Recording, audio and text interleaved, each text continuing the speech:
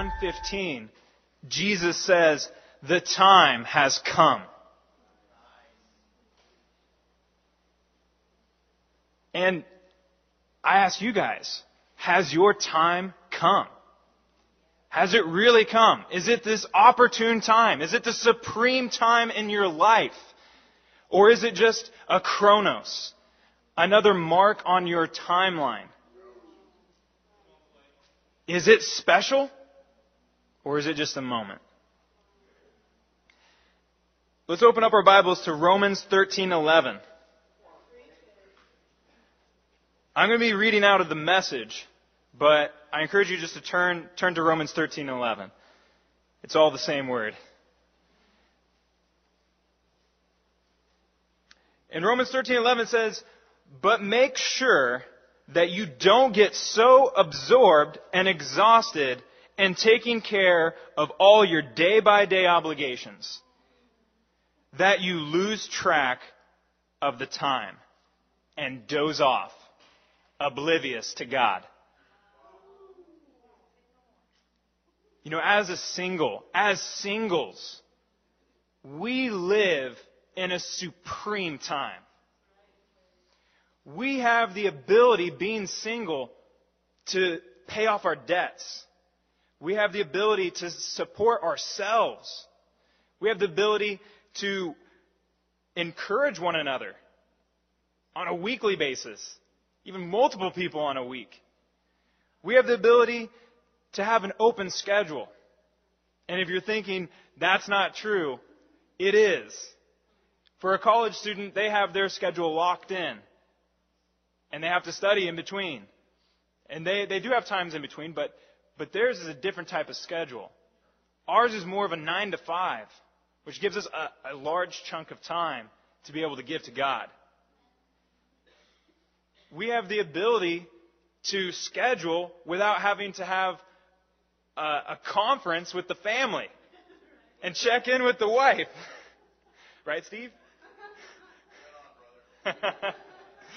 And we don't have to be thinking about our obligations and duties to our children. Some of us do. But at the same time, this is an opportune time. It's just like when Paul said, we have a time of undivided attention. And if it's divided, then I ask you, why? Why is it? It doesn't need to be. It doesn't have to be. This is our supreme time. But are we making it that time? Again, the definition says it depends on who is using the word kairos. So I ask you this.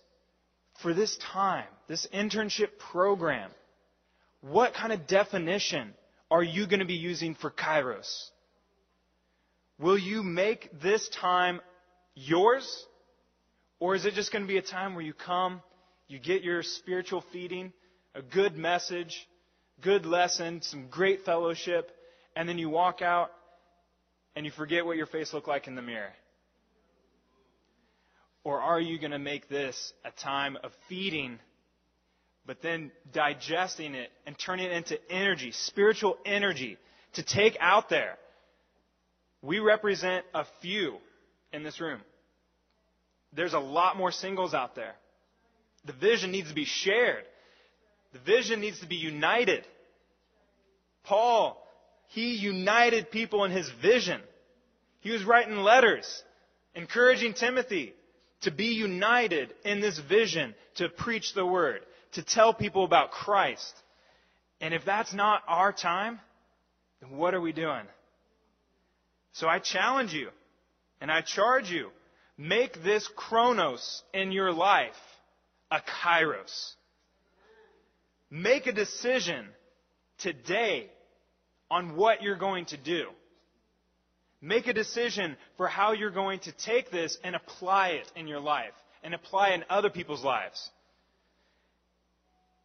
Make a kairos of your heart, mind, soul, and strength. Make it that opportune time.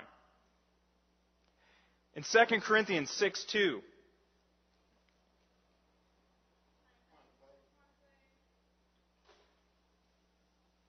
Again, I'm going to be on a different translation with the NLT.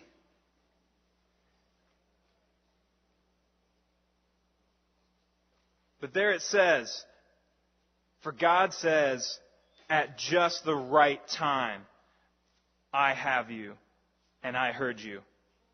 On this day of salvation, I helped you. Indeed, the right time is now. Today is the day of salvation. God has helped us. We need to help ourselves, and we need to help the people around us. And we can't do that unless we take advantage of the little time that God's given us.